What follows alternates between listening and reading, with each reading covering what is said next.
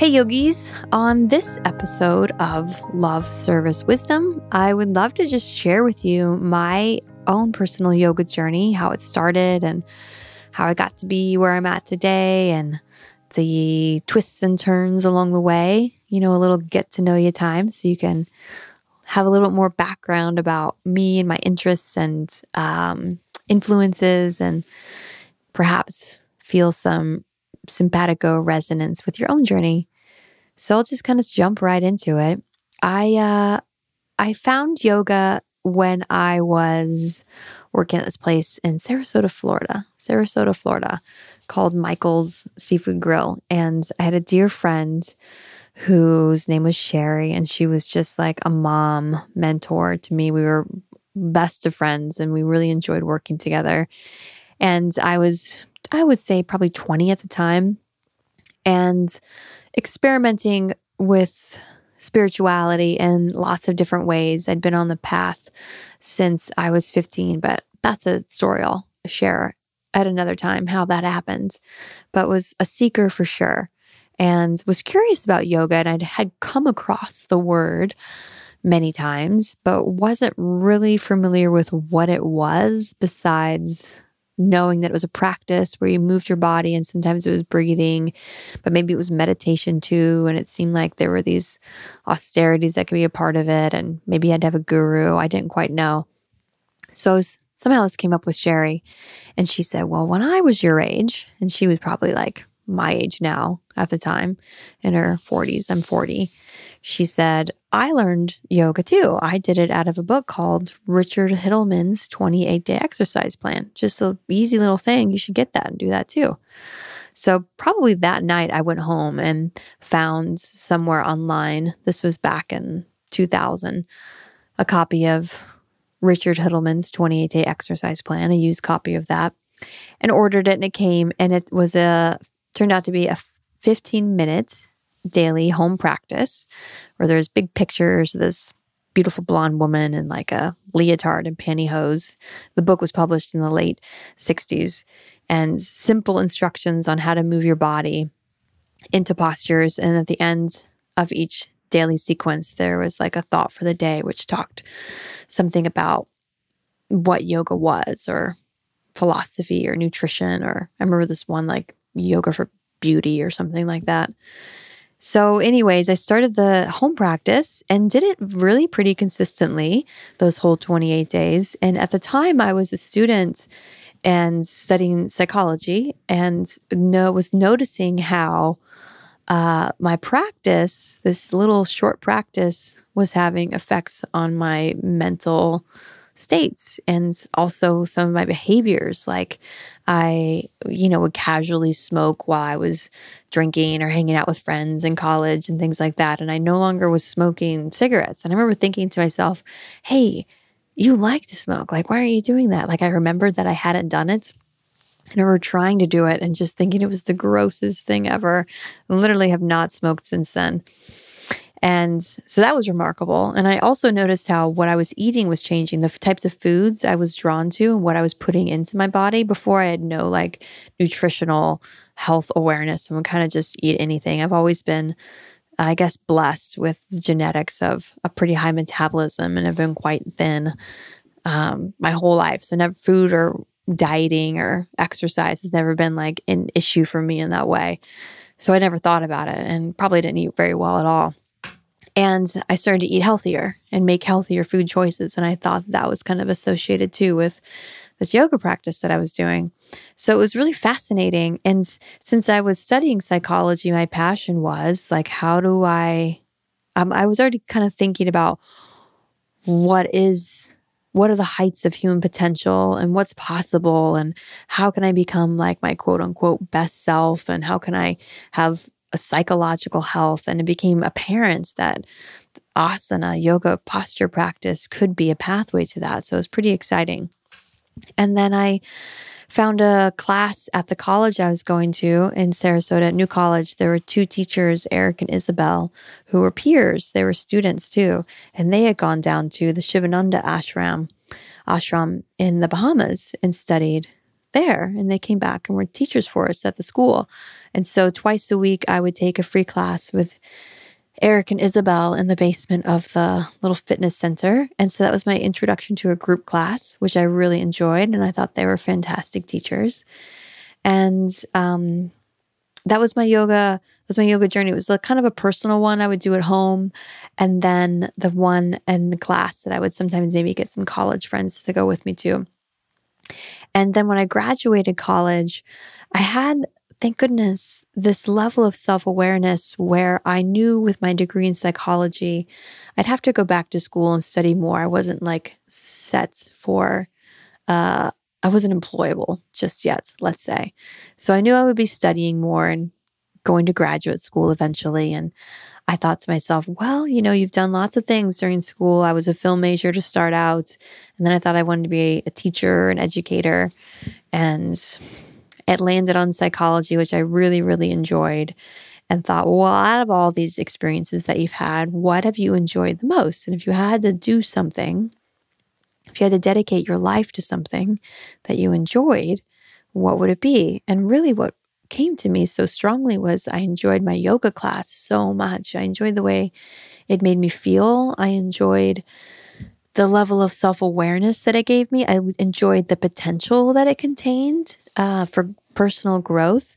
And I saw how it could really easily weave into my passion for psychology.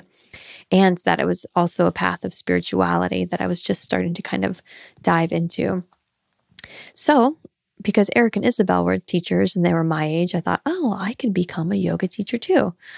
So my plan was post-college to go and receive my teacher training. And that was in 2001. And so my dad was wonderful enough to gift me as a graduation present a trip wherever I wanted to go to in the world. And I thought, well, I then want to go all around the world.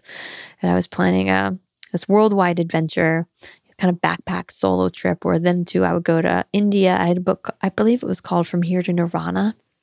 And it was about different gurus and ashrams and sacred sites in India and kind of how to get there. So I studied that book a lot and kind of had a map and a plan of these different ashrams I would go to. And eventually I would find the place that resonated with me and study there to become a yoga teacher. So I had all that planned for 2002. And that fall, 2001, it happened to be September 11th. And when that occurred, the energy in the world just shifted and became a lot more intense. It was strange too at the time. I was living in Sarasota, and that happened to be where George W. Bush was on the day of September 11th, reading at this elementary school in a classroom where I was in the Big Brothers Big Sisters program. And I had a little sister that was at that school that he was reading at, the Goat Book or whatever it was. And I would go there every week to be with this little third grade girl. And then he was there at that school. And the airport where he left was right next to the college campus that we were all at. So we flew out of there too. So that was strange. Weird kind of coincidence. And then that Venice flight program too, that's a whole nother story of all those pilots that used to come up to Sarasota that I knew in this nightclub that I worked in. So just kind of eerie and felt a little close to home. So I thought, you know what? I don't think it's going to be a good idea for me to just take off now and go over to the Middle East by myself. I know my parents will probably be super worried the whole time. So I won't do that to them, but I really want to study yoga. That was my main intention. So where else can I go in the world where I could have a trip that feels a bit safer and become a yoga teacher? And I just did the first Google search, came up with the Nosara Yoga Institute in Costa Rica. And I looked at their teacher training program, and there was one happening that January in 2002. And from the looks of it, it seemed really resonant with my interests. And I had gone to Costa Rica when I was 15, back in 94 or so, and really loved my time there. It was over spring break. I was there for about a week and a half, and it was just magical. And I knew that I'd always wanted to come back, though I sort of had forgotten that dream over the years. So then when I saw that, I was like, oh, definitely. That's where I'm going to go for sure. Costa Rica. So I signed up, And went by myself down there that January to the Nosara Yoga Institute and studied with my beloved teachers, Don and Amba Stapleton, who were of the Kripalu lineage, but had moved to Costa Rica a number of years before and opened up this yoga institute. And I believe it was maybe like their second or third year of training down there. So it was kind of a fresh program. And there was maybe about 35 or so student teachers in the program. I was probably about one of the youngest of them at the time. I was 22 and just fell in love with everything about it, everything about self-awakening yoga that they taught, and this interdisciplinary method of the multidimensional self and witness consciousness, and the deeper aspects of yoga that, again, tied to my interests of spirituality and psychology. And it was my home. And I felt like I had entered into this sort of like university program on how to become and be and live my most awesome self. So I was so incredibly grateful for having found that. And then I went back that April, a few months later, and did the 100-hour advanced teacher training, which you weren't necessarily supposed to do at the time. I think you were supposed to have more training under your belt when you did the extra 100-hour advanced training, but I was just too enthusiastic. And so fortunately, Amba had always had a sweet spot for me and still does. And she let me enter that program. So I did an extra 100 hours. But when I got back in February from the original training, I just started teaching right away for my friends at the little Rosemary House compounds. They had, my college friends had like an open studio space that I would go to and just give free classes to them. And then I went back and did my advanced training, like I said. And then I moved that summer to Washington so I could spend some time with my dad, who I hadn't really known growing up, and started teaching at a little yoga center in Puyallup. I think it was called like Namaste Studio. And then I was teaching at the YMCA in Tacoma, and had the experience there where they were like, make sure you don't say the sound of Om and none of this spirituality stuff. And of course, I was like, sure, of course not. And then I remember one of the first classes I did say Om in the beginning. I give people the option, like you can say it with me or just listen. It's up to you. And I remember after doing that, this person left, and then like this like heavy, like heavy meaning like a bouncer type person came and just stood in the back of the room with their arms crossed the whole time. So that was a little intimidating at the time. And what was that? 2002. The YMCA didn't like the Ohms, but I think they're more open to it now.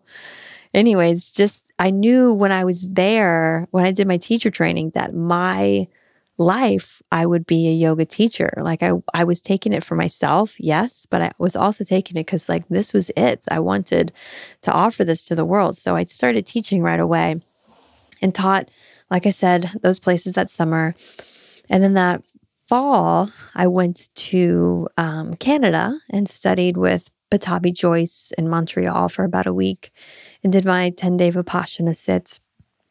And then drove from Ottawa, Canada, down to Costa Rica, which is another story in and of itself. But then drove to Nosara with my partner at the time, this man Colin. And we lived there in Nosara, I was teaching yoga at the Institute and working for Don and Amba as kind of like a little assistant and helping them with their manual and all of that, and running a juice bar, the Juice Lab, as it was called, right there in Playa Guiones, which it's all built up now, but then it was just jungle and this juice bar. So living in Nosara, living in Guiones, teaching yoga and running a juice bar, and life was pretty fabulous. I was pregnant though with my daughter, Maya. Colin and I had decided to get pregnant, and I was thrilled and I had wanted it so bad. But then when it was occurring, I was like, oh, geez. What are you going to do now? What is your plan? Come on, girl. What is your plan? And a little bit into my pregnancy, my mom let me know, my family had moved from Florida to Montana. They were in Montana, that she was also pregnant. and that she was pregnant with her 7th child, and it was a surprise. So after about, I don't know, being maybe like 6 or 7 months pregnant, left Costa Rica, and then went to Montana to spend the rest of my pregnancy with my mom, and to kind of just like recalibrate and get my head on and figure out what my next step was going to be. And then when I came out there, I was living in the middle of nowhere, southwestern Montana, where it's basically just ranchers and some like, tiny towns, small business owners. So my trade was a yoga teacher. So I just started teaching while I was pregnant that summer at like church basements and community centers and a restaurant that was closed during the day, and the school after school in one of the classrooms, and just any place like that I could find all around the little valley. I did that all summer. And then my mom, she started taking classes with me too, from me. And she became inspired and decided she also wanted to become a yoga teacher. So long story short too, my mom and I ended up having our babies, my daughter Maya and my brother Morgan, on the same day in the same hospital, magically, coincidentally. And that's a story for another podcast. But having my brother born with my daughter, they were like brother and sister. And I was living in this little barn bunkhouse on the family's ranch with Maya. And it was just kind of the perfect setup for being a single mom. Colin and I had decided not to stay together. So I was there, single mom, teaching around the valley. My mom went to become a yoga teacher too, and the babies were 2 months old. She went down to do her month-long teacher training at the Seven Centers Healing Arts in Sedona, Arizona. And we had decided to open up a yoga studio. So we had just opened up this tiny little yoga studio, and I was caring for both of the 2-month-old babies and figuring life out.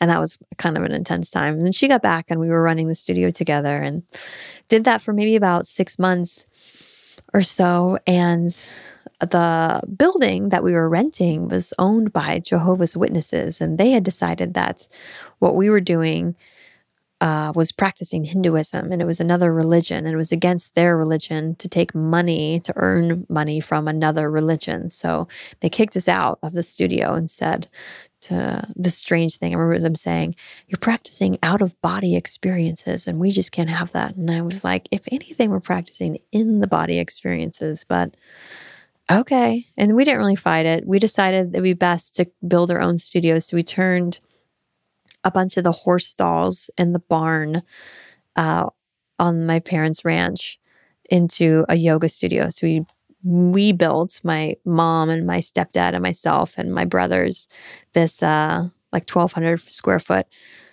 yoga studio at the ranch where the horses were. And that became the new studio, Twin Spirits, inspired by my brother and my daughter. And I knew opening the studio that I wasn't going to live the rest of my life in rural Montana, but I was inspired to open it with my mom because I knew when I left, she would always have that as her place and her outlet, which she still does today. So that was in 2003. So gosh, 16 years later, she's still got the studio, still teaching classes. It's always so fun to go back. I love it. I was just there a couple weeks ago, and yeah, just so grateful for having that space and opportunity. So I ended up staying in Montana for 5 years till my daughter Maya was 5. And I went back to school, got my degree in my master's degree in transpersonal psychology, which, is the perfect, for me, avenue of spirituality meets psychology. It's an amazing path, and just learned so much and still use a lot of that in my teachings today, and made so many great friends in the program as well. And then there was a little university, the University of Western Montana, which was in Dillon. And I reached out to the university and started teaching yoga there, but not yoga classes at the university. I guess I eventually did that too. But first I was teaching courses like in the, like the 101s or whatever on yoga history and philosophy. So I just created my own courses on yoga history and philosophy. And I did like an Ashtanga immersion, and then eventually started teaching at the college too, like I said. And so I had those fun outlets of yoga happening while I was getting my degree in transpersonal psychology. My thesis was on yoga as a path of oneness. So I had that. And then moved to Sebastopol, California for a little tangent experience of opening and running eco psychology and transpersonal psychology based substance abuse treatment center in the Redwoods there in Sebastopol. I didn't teach very much during that time because it was so focused on administrative stuff and opening the center.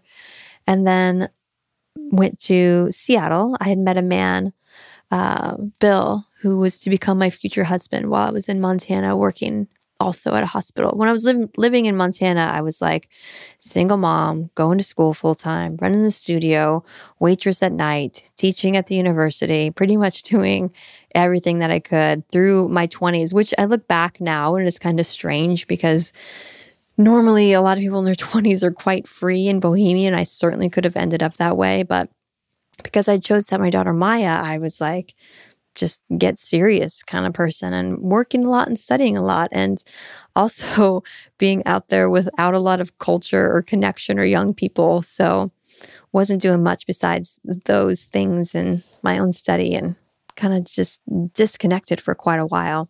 But met Bill while I was out there. And he was in Seattle finishing up his master's in public health fellowship at the UW.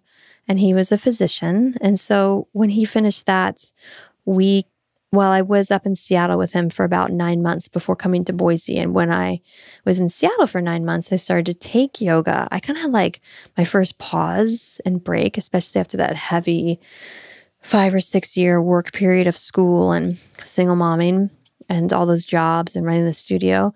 I was in Seattle and I didn't have to work. And I could take classes. I went to the Power Yoga Studio, the Baptiste inspired studio. What was it called? Shakti in Ballard. It was fantastic. So many great teachers. And then just too, while I was there, got to like Krishna Das came through and I got to do my first kirtan with him, and Amma came through and I got my hug from her, and Byron Katie came through and I got to go to a lecture with her, and Elizabeth Gilbert came through right after Eat, Pray, Love and got to listen to her, and not to mention all the music I got to see. So that was a eye-opening time, especially after spending so many formative years in my 20s in Montana not doing those kinds of things. It was just wonderful. I'm grateful for it. Moved to Boise with Bill, where he wanted to work at the VA. And when I got here, I just felt like I was sort of in a transition point, definitely, where I didn't know if I wanted to go back to school and finish my PhD in transpersonal psychology, become a counselor. I kind of had hopes of like becoming a college professor for real, but maybe not. But I knew I wanted to do yoga always. And so while I was kind of just letting myself land and see what wanted to emerge and what place I might have in Boise, there was a studio called The Muse that you could rent space at, so it wasn't like I had to get hired by a studio and teach to their class schedule. I could hire out or rent out, sublet out my own time. And so maybe, I can't remember what it was, but let's say I was teaching at like Mondays at 10 a.m. And then that was just my class. And the students who came, they paid me. They didn't pay the studio. So kind of like a co-op sort of experience. So I was just teaching at the Muse a couple days a week. And I remember creating these flyers of myself, like that I had this photo shoot with a friend of mine in Seattle, an old friend, this guy, amazing photographer, Zach Thomas from Florida, an ex-boyfriend from when I was in college. And he came out to visit us while he was on a tour up there. And he took photos of me like in my street clothes and my Converse, doing like fun arm balances that I was learning how to do while I was at Shakti and doing this power yoga flow. So I had these pictures of me like in the street in my street clothes doing yoga. And I used those to make this flyer for dynamic yoga, is what I was going to call my style of yoga. And I posted them around town and invited people to take my classes at the Muse. And so some people eventually started to show up. The classes were never that big, but it was maybe like 2 to 6 perhaps. And I was doing that for a few months when a woman came into class, Heather, and she was just like, I went to Nosara too. And I was looking for somebody who also trained at Nosara. And I found you, and you live in Boise. And I want to open up a yoga studio, and Boise needs a big yoga studio, and blah, blah, blah, blah, blah, blah. And I want you to be a part of it. And I'm like, well, that sounds great, but I've actually already opened a yoga studio, and I definitely don't want to do that again. But I could help you. I mean, I'll just consult with you. I'm happy to guide you with what I learned while I was doing it. And so I had no plans of opening a studio, but was meeting with Heather and another woman, Marcy, and then another woman, Kendra and Mark, who were partners. And the four of them were kind of Boise natives or had been there for a while, and they knew the lay of the land and felt like Boise needed a studio, a new studio. And we were kind of in this process of visioning and missioning. It was, what year was that? 2009, the summer of 2009, 2010. And at the time, there was Bikram, of course, Bikram Studio. There was yoga at the Y. That's where Heather taught. And there was the Muse, where we were co-opting. And I think most of us were teaching there. And like Yoga for Wellness and the Yoga Tree and Yoga for Life. I think those were the few studios, just kind of small scale studios that were around. So we were getting together, and I was really inspired by Shakti and Ballard, like this big, full, complete, like modern, urban feeling yoga studio. And we were wanting a wellness center as part of it. And, like a big dream for a downtown studio. And after a while, it became apparent that Marcy, she was just about to have a baby, her little daughter, Ash. And so she wasn't quite really ready to do the whole studio owner thing. And Kendra and Mark were maybe a little bit more dreamers at that phase too. And Heather was go, go, go, like, I'm making this happen. So she kind of pulled me aside. It was like, let's just do this. And I was still like naive about it and just thinking, well, I'm not opening a studio, but I'll help you. Sure, I'll just continue to help you open the studio if you want to. And so we were looking for places downtown in Boise. And if you know Boise, it's where the 10 Barrel is now on 9th and what is that? Bannock? It was a big vacant building. I don't know what had been there before, but nothing was in there then. It was this huge space. And we had invited a guy that I knew through my husband now, his family knew architect, Bruce Poe, Modus Architecture. So Bruce met us there, Heather and I, and we kind of just picked his brain, like, what can we do there? And what's the city code? And how can we design this? And he was very generous with answering all of our questions. And then the very next day, he called me and said, you two are looking for a yoga studio. And I really think the spot in the building that I'm in is perfect for what you're wanting. So then we went and looked at that, and there was this business that was a personal training business in this downtown building, like right around the corner for where we were looking, that had gone out of business, that had gone bankrupt. And it was perfect for exactly what we were wanting. All we would need to really do was build a wall and create this yoga studio room, and a lot of the facilities were there. And so a couple months after finding that spot, the doors opened and we had Sage Yoga and Wellness. And I was now a yoga studio owner, just sort of like unfolded that way with Heather. And I was just going with the flow of what the universe was providing me. And we opened, and Heather had thought that she was at a point where her kids were cool and old enough, that mom could kind of finally do what she wanted to do and be less of like just full-time mom, and was feeling that her life was ready for this. But it turned out that wasn't quite the case. And her life was not ready for her to be working again. And she then had to go back to work for the airline, which she didn't anticipate either. So for her in her life, she was getting this giant no, that this isn't good for you right now. So about a month after we opened, she told me that. She's like, I'm basically breaking down and having anxiety and panic attacks. I'm not sleeping, and this is not working for me, and I can't do it. So we worked on me then just becoming the sole owner of Sage Yoga and Wellness, which I have been now since that time. And it's been 9 years of owning the studio. And so it was this huge blessing in disguise of me not even realizing what I was doing to create this space that's a really wonderful community center, all kinds of great teachers and students. And I just feel so blessed to have that, to have the studio. And so I still have it now and got that going. The first few years of owning your business, you're really enmeshed in it. I remember so many late nights just staying up, like doing the website or writing copy or doing the mind body or doing the newsletter, pretty much taking care of every aspect of the business for years.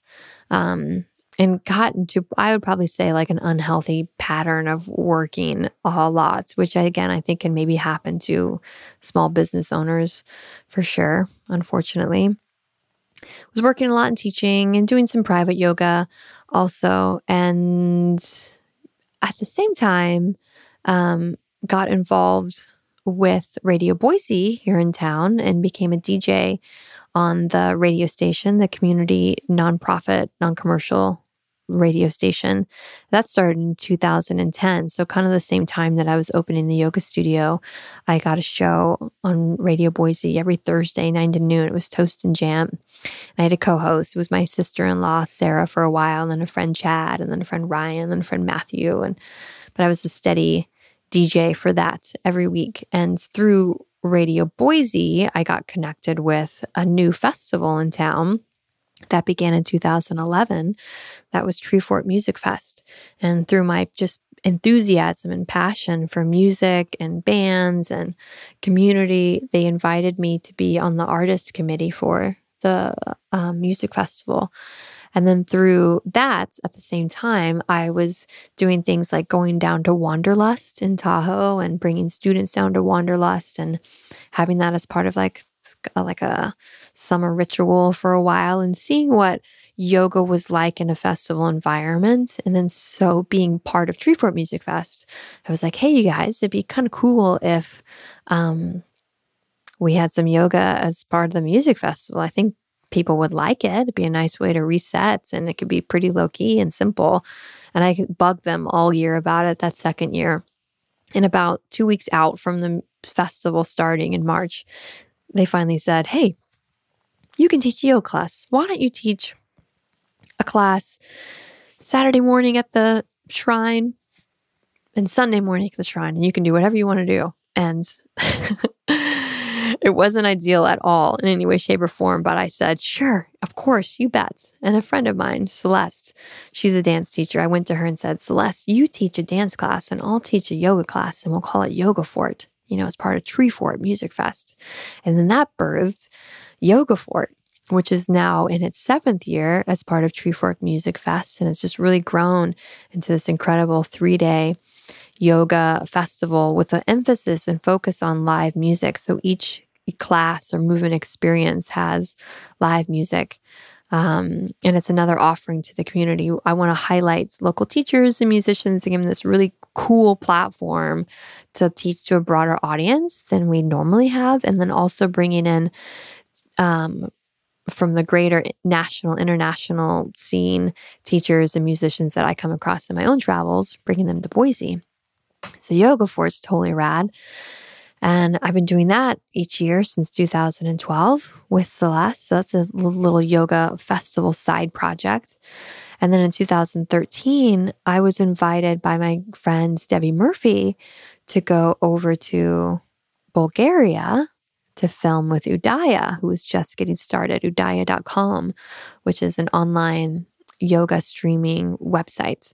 And they use this film studio in Sofia, New Boyana Studios, where like huge blockbuster movies are filmed. Think like, is it The Expendables and 300 and like the Gladiator type shoot 'em up stuff, things like that are filmed there, / yoga classes. So when those aren't being filmed, yogis come over, at least we used to.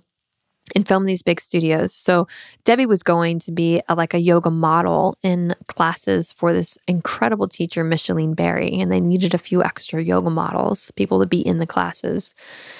And Debbie invited me to come over with them, and I just jumped on that, not knowing who Micheline was or really what I was getting into, or even what Udaya was. I didn't even think it was. I don't think I knew that it was even part of Udaya when I went over there.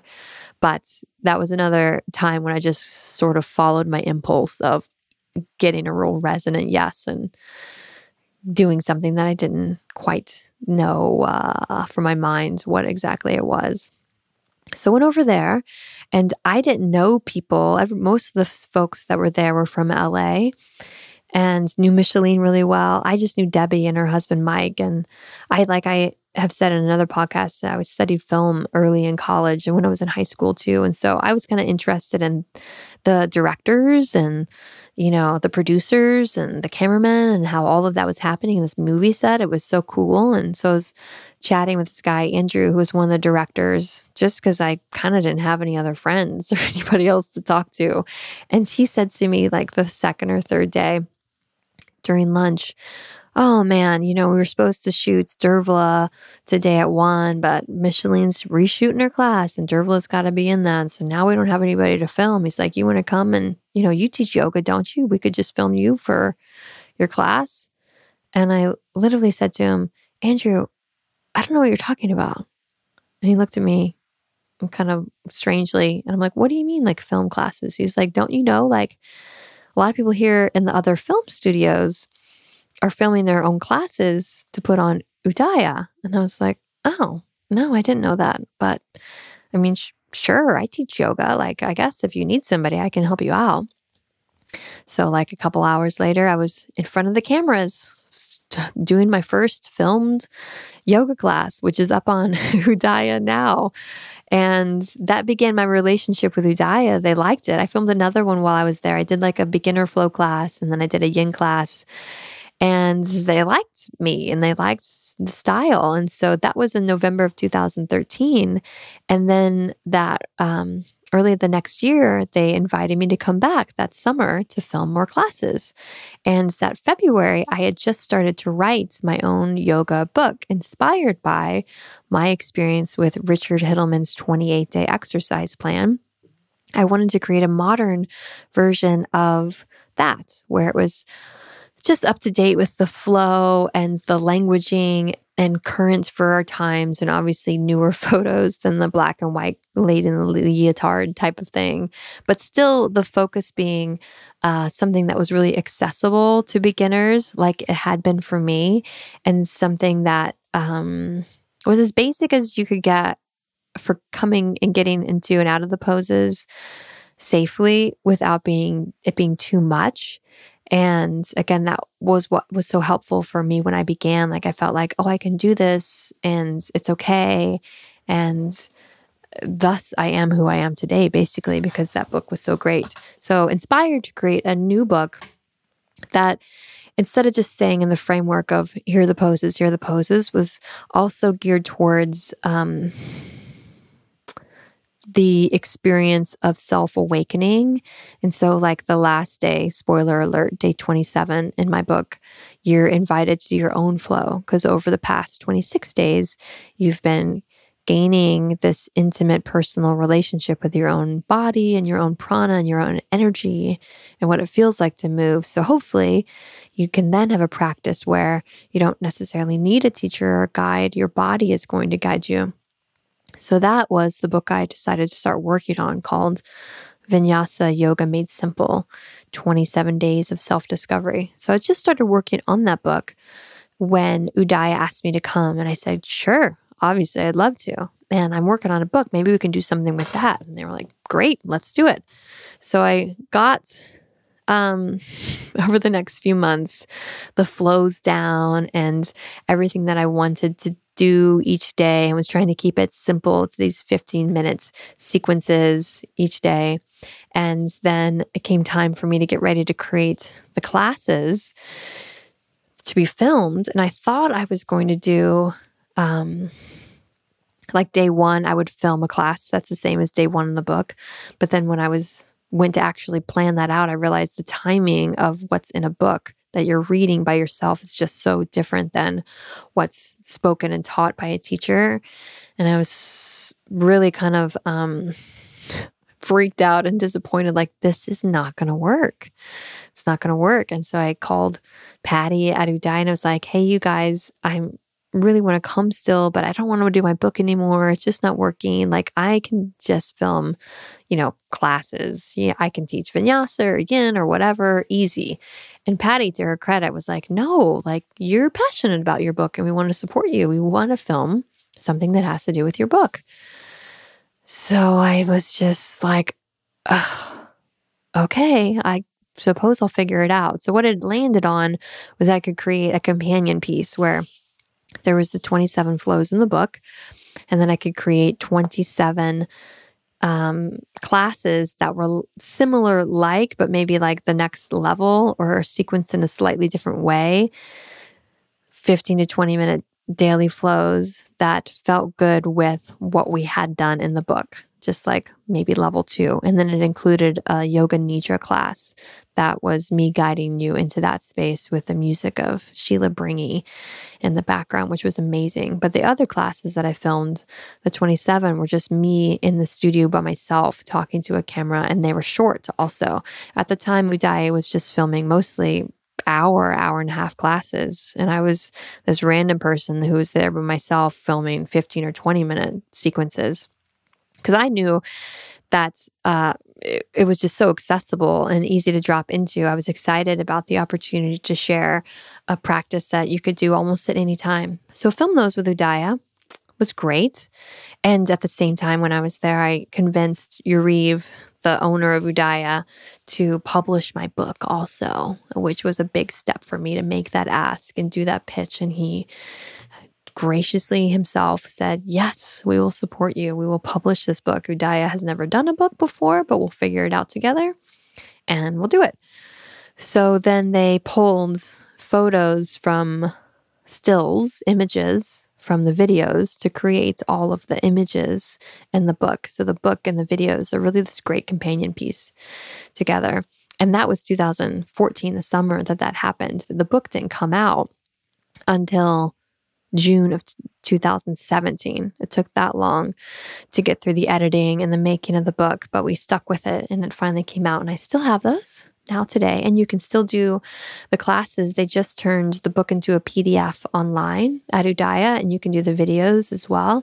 So those are there as a really cool resource. So wrote my yoga book, got the yoga festival, and then I started teaching at festivals too. So I had that experiences at Wanderlust, and I, like a lot of us yogis thought Wanderlust would be like the pinnacle. If I could just teach at Wanderlust, then my yoga life and career will finally go to the next level. And I was a Lululemon ambassador. So I was a Lululemon ambassador here in Boise for 4 years, which is longer than they normally give to their ambassadors at the time. It was usually just 2 years, but they were very supportive and extended it. And 2014, that same summer that I went to Uday, Lululemon was a big sponsor of Wanderlust and said each state could, pretty much nominate a teacher to represent that state and teach at a Wanderlust. So Idaho nominated me, and I was able to go to Wanderlust Tahoe and teach classes, and taught like 5 different classes over the 4 days. And I was a DJ at the time too, like I said, DJing for Radio Boise, and then kind of developed this other alter ego of DJ Chakra Khan, where I was spinning vinyl records and DJing out. And so I DJ'd at Wanderlust too, a couple different events, the pool party at High Camp I DJ'd, and I DJ'd the roller disco party. And it was just amazing and wonderful and exhausting. I think I had like 7 gigs with the DJing and the teaching over those couple days. Burnt me out for sure. But I also started teaching at Yoga For It, which I was doing here in town, and Symbiosis down in California. I would teach there. And I was teaching the Sun Valley Wellness Festival. and then expanding out to other things over the years, like What the Festival in Oregon, did that for a few years, and then Burning Man, teaching there, and then Udaya was a sponsor of Yoga Fort here in Boise, because we had this relationship back and forth. And then they wanted to create in Bulgaria, move away from just the filming of classes and create their own yoga festival. So they created Udaya Live. And then I would teach at Udaya Live and DJ at Udaya Live too. Because those guys are just so awesome. They're just like family. I love them so much. Have made so many beautiful life informing connections and relationships through Udaya. So thanks to you guys so much. I've been over there filming again and again. They'd bring me every year back to film more, 2013, 14, 15, 16. And then they started the Udaya Live, and then was teaching at the festivals. This is the first year I've actually not gone over there, and I'm there. It's about to come up next week in August, and I miss it. But I needed to take the year off to just recalibrate my whole existence, and I've kind of pulled back from all that festival teaching that I was doing the past few years. Taught at the Eclipse Festival too. Symbiosis merged into the Oregon Eclipse Festival a few years back. What was that, 2017? So taught there also, so I could be there for the full eclipse, which was epic. Wow, undescribable. So did that whole scene too. Festival teaching. What else? Then with Walter Yoga as well, met that crew, Gordon Ogden and Kate Swarm and Walter Yoga through Udaya, but then also the different connections through festivals and just reaching out to them because feeling a resonance with them and their teaching. So had their friendship as well. Oh, and then retreats, obviously. So Celeste and I started teaching yoga retreats. We did our first one together in 2012, where I took a group with her down to Teotihuacan, Mexico, where I had gone previously many times to do Toltec shamanic work. And we decided to do a yoga dance retreat /y Teotihuacan experience there. Wow. Incredible and hard as heck, that first international retreat experience. And then Celeste and I took a group down to Nosara and the Bodhi tree. And then we took a group to Hawaii, to Kalani with our good friend Rainbow Eric. And so I've done retreats as well. And I haven't done them in a number of years, but because I'm doing things more with my new partner, I've since gotten divorced from Bill. We did our conscious uncoupling experience starting in May of 2017, so a couple years ago. And I'm in a new relationship with the musician East Forest, who a lot of yogis know. He and I met through mutual friends years ago and would see each other too at the different yoga events and festivals, and him playing music and me teaching or DJing, and had a friendship. And then we started leading retreats together a couple years ago down in Boulder, Utah, and now teach at Esalen together as well, in that Boulder retreat that we do also. But flashing back to Nosara and my training, I left Nosara in 2003, but always wanted to go back and study more with Don and Amba, who I literally probably think about every single day. I'm staring at a picture of them right now on my bulletin board from that time in 2003 when I was with them, just super smiley at the end of the program. They mean so much to me. So I wanted to go back and do a training with them.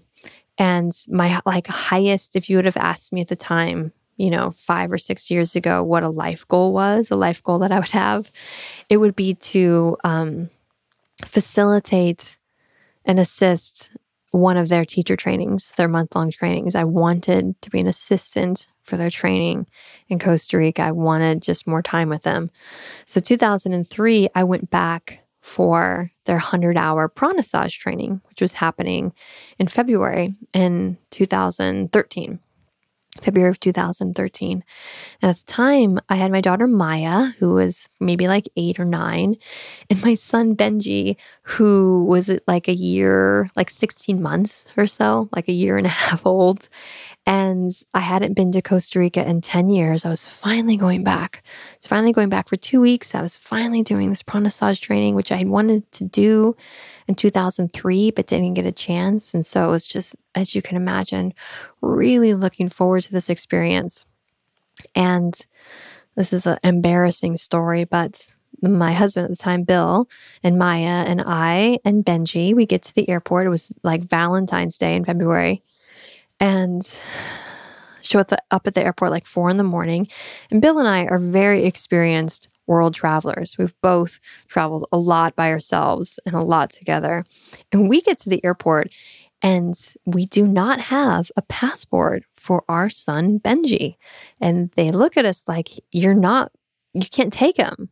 For some reason, he thought too, we could travel with him to Costa Rica with just his birth certificate because he was a baby.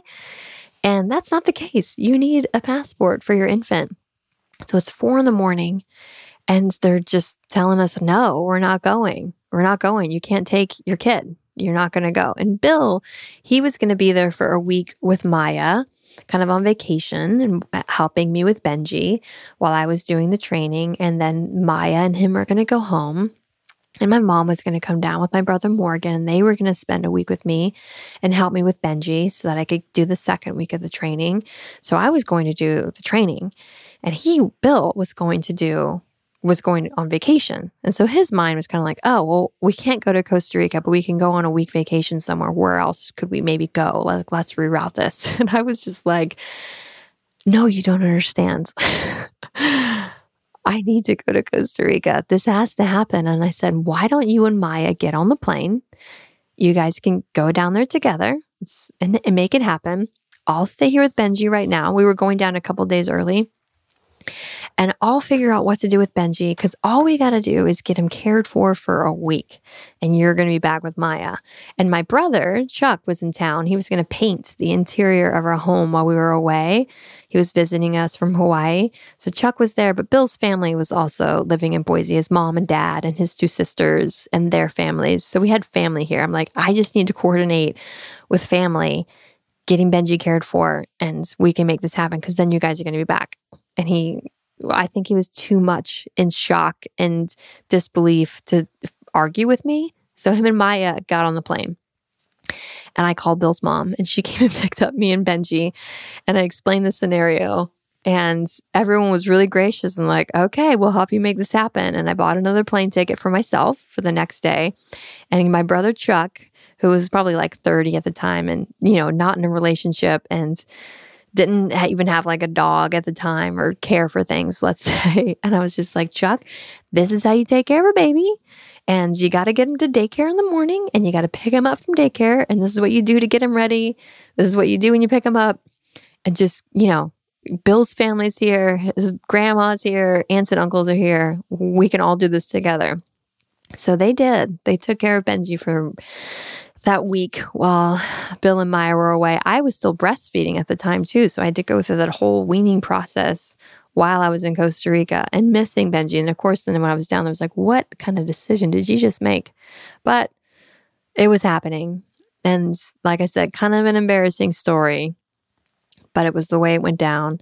And everything turned out perfectly fine and okay. So I got my 100-hour pranassage training. So then I had 400 hours of training, right? And I didn't ever think I wanted to be a 500-hour RYT. Like I didn't know what the necessity was for myself for that. I didn't know what the urge was. But my friend Debbie, the same one who knew Micheline, she was had a school here called Shanti Yoga School.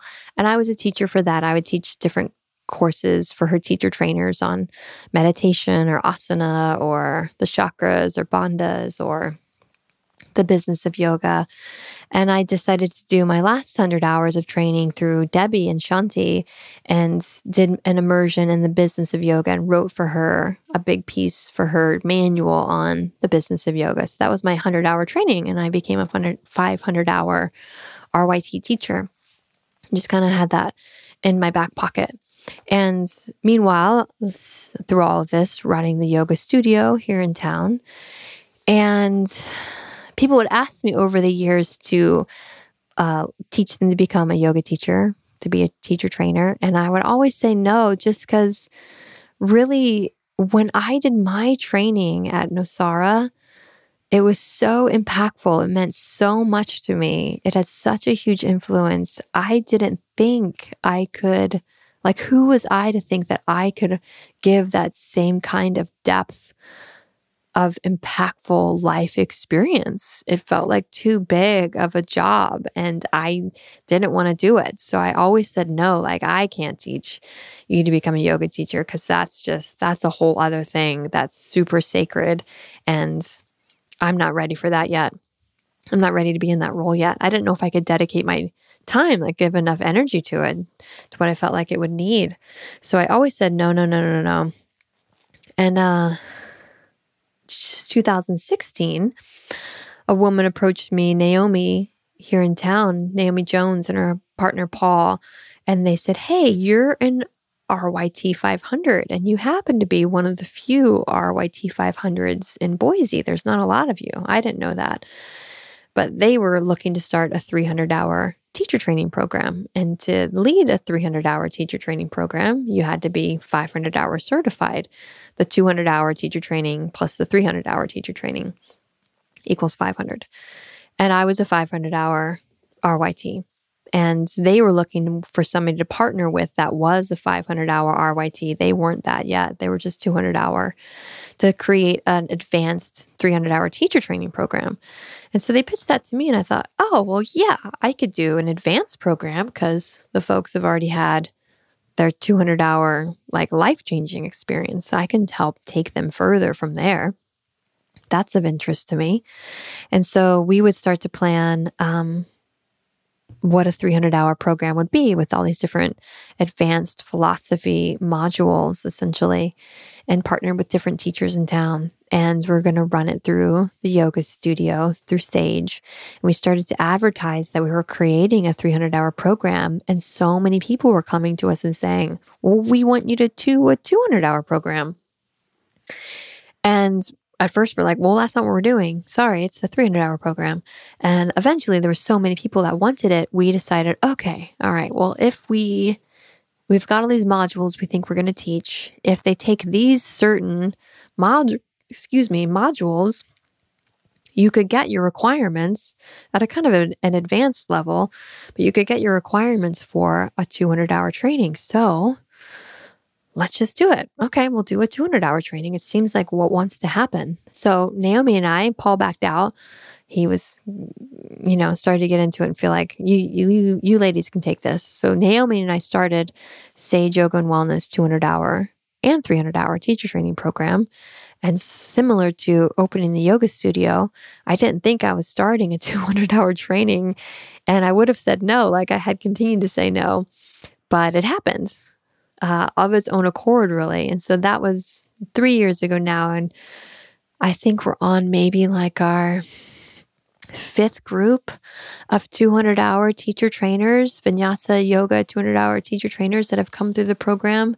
And we're on like our 2nd or 3rd cycle of 200-hour yin teacher trainers. So we have a 200-hour yin program that we're teaching as well, in addition to the 300-hour program. So now I've got a yoga school also, and that's happening. And man, it just feels like I just feel so grateful and so blessed to be able to continue to share yoga in so many different ways and through so many different avenues. And now, obviously, I've got this podcast where I can talk more about yoga and take it into even like further realms like yoga and psychedelics, or let's really get into the yoga and psychology, or dive into the energetics of it all, or who knows where it's all going to go. Yoga and psychedelics is one that interests me quite a bit, the partnering of the two, but that's another podcast in and of itself as well. Yeah. Anything else in there? Let me think. Well, there's the kirtan, now there's the chanting. Like I mentioned before, Sheila Bringy, I met through Udaya, and she's the one that sings on my Yoga Nidra class, and a few other ones too, with different ensembles. But through her, just felt inspired by her as a singer and a performer and a teacher. And so I invited her when I was doing these teacher training modules to come to Boise and lead like a kirtan 20-hour training through the school where I would pay her to come as a guest teacher, basically so I could learn from her about kirtan and mantra and sacred sounds and singing and raga and all of that. So she's come with her partner, Brent, 3 times to Boise, and I've taken, all of those trainings and eventually felt just ripe, I guess, to get my own harmonium and to begin chanting on my own as like a really consistent daily practice. So I've been bringing that piece. That's like the new frontier piece for me with my own practice, but also my own offering. When anybody asks me now, like, what would you do if you did it just because you loved it? Like, what's your secret heart desire? And really, my secret heart desire is singing and kirtan and mantra and chanting. I love it so much. I love it so much. It's like a yoga nidra or a shavasana, or it just drops me into source space so deeply. And I just want to share that. Like, I want to share yoga. So that's an edge for me and something I'm blossoming into. Oh, and meanwhile, I never made it to India, right? When I was, how old was I? 22 when I was going to go there, and didn't, and went to Nosara instead. Oh, and this other piece too. In 2015, I'm thinking of the Nosara Yoga Institute. In 2015, I decided I am going to finally assist Don and Amba in Nosara. And I remember telling my husband, Bill, that at the time, like, I'm going to go to Nosara and I'm going to assist for the program. It's a month-long training. And he said, I don't care what you do as long as you take the kids. And I just said, done. I'm doing it. And so then that January of 2015, I decided I'm going to go to Nosara for the month. And Don and Amba hadn't asked me to assist the training, but I messaged Amba and I said, hey, Amba, just in case you need more assistance, I'm going to be there the entire month of January with my kids. So if you need anybody else. And they were like, nah, we're full, but thanks, but no thanks. We've got everybody we need. And I just kept at it like, okay, well, I'm coming anyways. And about 2 weeks before, maybe 3 weeks before I went down and the training started, Amba reached out and said, we have an opening. Would you like to be an assistant?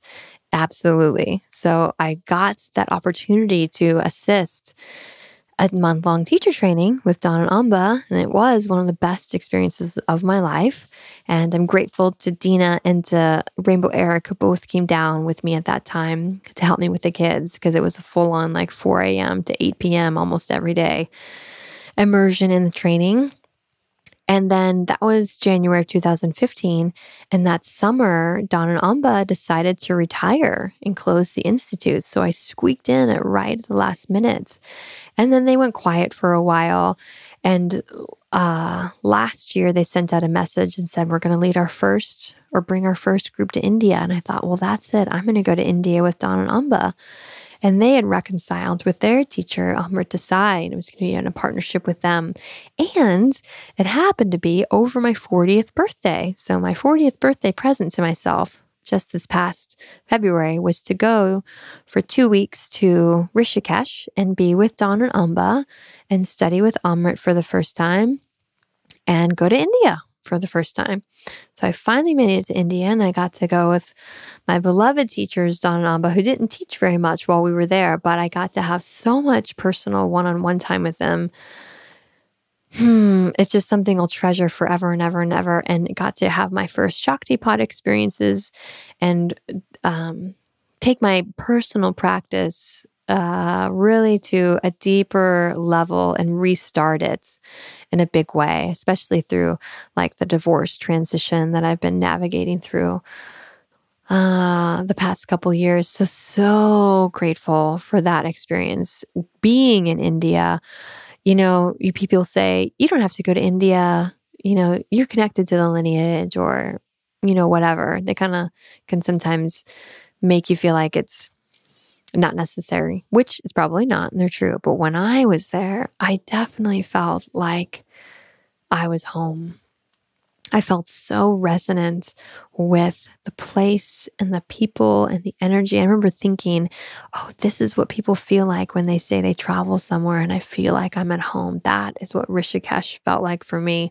The spiritual essence and vibe that is infused in the whole city, the whole area historically, and just the culture, and everywhere 24/7 there's chanting and practice and sadhana occurring, and the Ganges are there, and the Himalayas are there, and ashrams are everywhere, and cows are everywhere, and the sense of incense and the spices are everywhere, and the whole town is vegetarian. The whole town is dry also. There's no alcohol. And so just to be in that frequency, man, oh man, oh man, oh man. I can't wait to go back. I can't wait to go back and explore more. So that was a capstone for me recently in my yoga journey. And I'm so intensely grateful for. I'm grateful for all my teachers along the way, and just the way yoga has informed who I am in my career and my offerings in the world, and to have the ability to teach the way that I do and have it be my life. I'm just blown away and incredibly grateful for all the teachers that have come before me, and now maybe all the teachers that I'm influencing in the world too. It's wonderful. It's wonderful that we're all in it together through this practice of yoga. And there's so much more still to come. There's so much more still to come. And I can't wait to see what's look back, let's say 20 years from now, and all the amazing things that have flourished and been born and died away, and the different paths that have taken. And I hope it's inspiring to you all who are on your yoga journey, or maybe have no idea what yoga is. I know I didn't really talk much about the practice and its impact on me in much depth besides like the through line of the journey, but hopefully that was interesting for you. And I'm sure there's people and places and things I forgot. Those are some of the highlights. So that's it. That is my yoga journey up to date till now. Thanks for listening, everyone. Namaste.